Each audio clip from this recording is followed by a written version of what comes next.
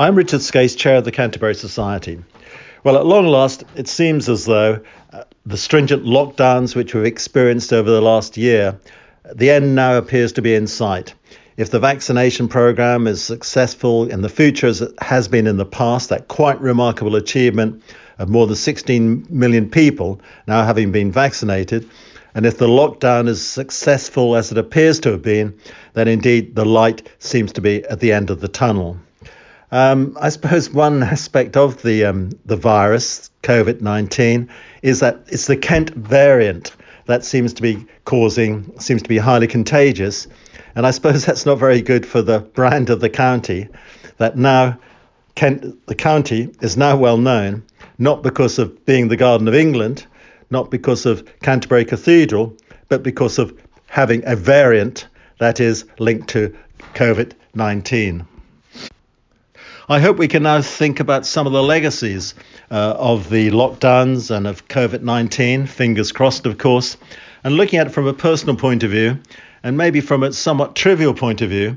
I mean, some of the legacies which I look forward to is that personal social distance will be revised, that we will not be as close to each other, that we'll respect each other's personal space to a far greater extent when we're standing in queues, such that people don't cough and splutter over us.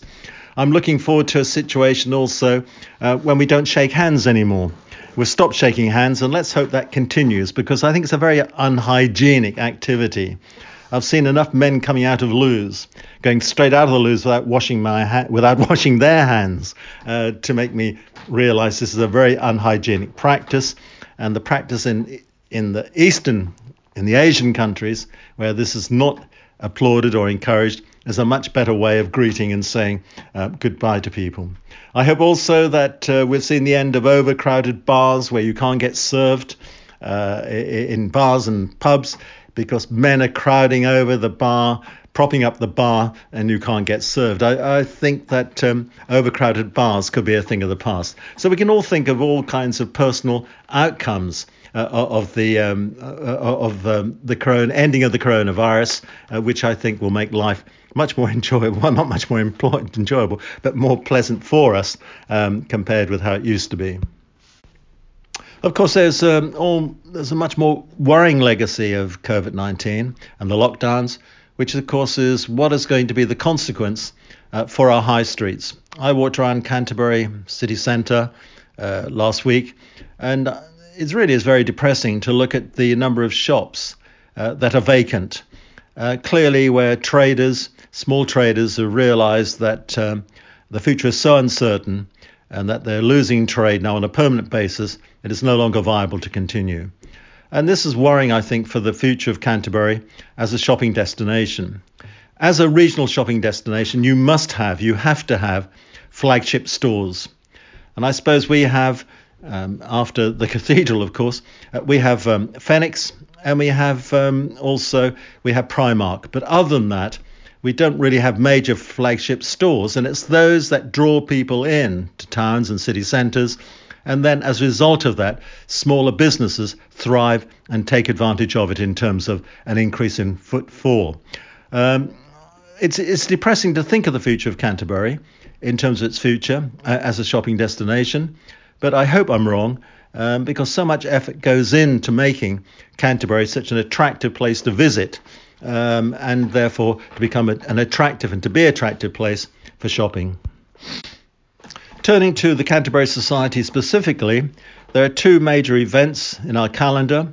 One is the climate emergency event on the 24th of February at 7 o'clock. That's a Zoom event when a number of key speakers will be talking about what can Canterbury do, what can the council do, what can other stakeholders do to improve the climate, quality of air, pollution, congestion in our city, to make it a much more pleasant and enjoyable place to live, particularly in view of the fact that the population of the Canterbury area is going to increase very significantly, according to the planners, up to 2040. And so we really must have a master plan in terms of how we manage congestion, how we manage air quality over the next 20 years. And Canterbury Society is taking a leading role in organising this event, around which lots of these issues will be discussed.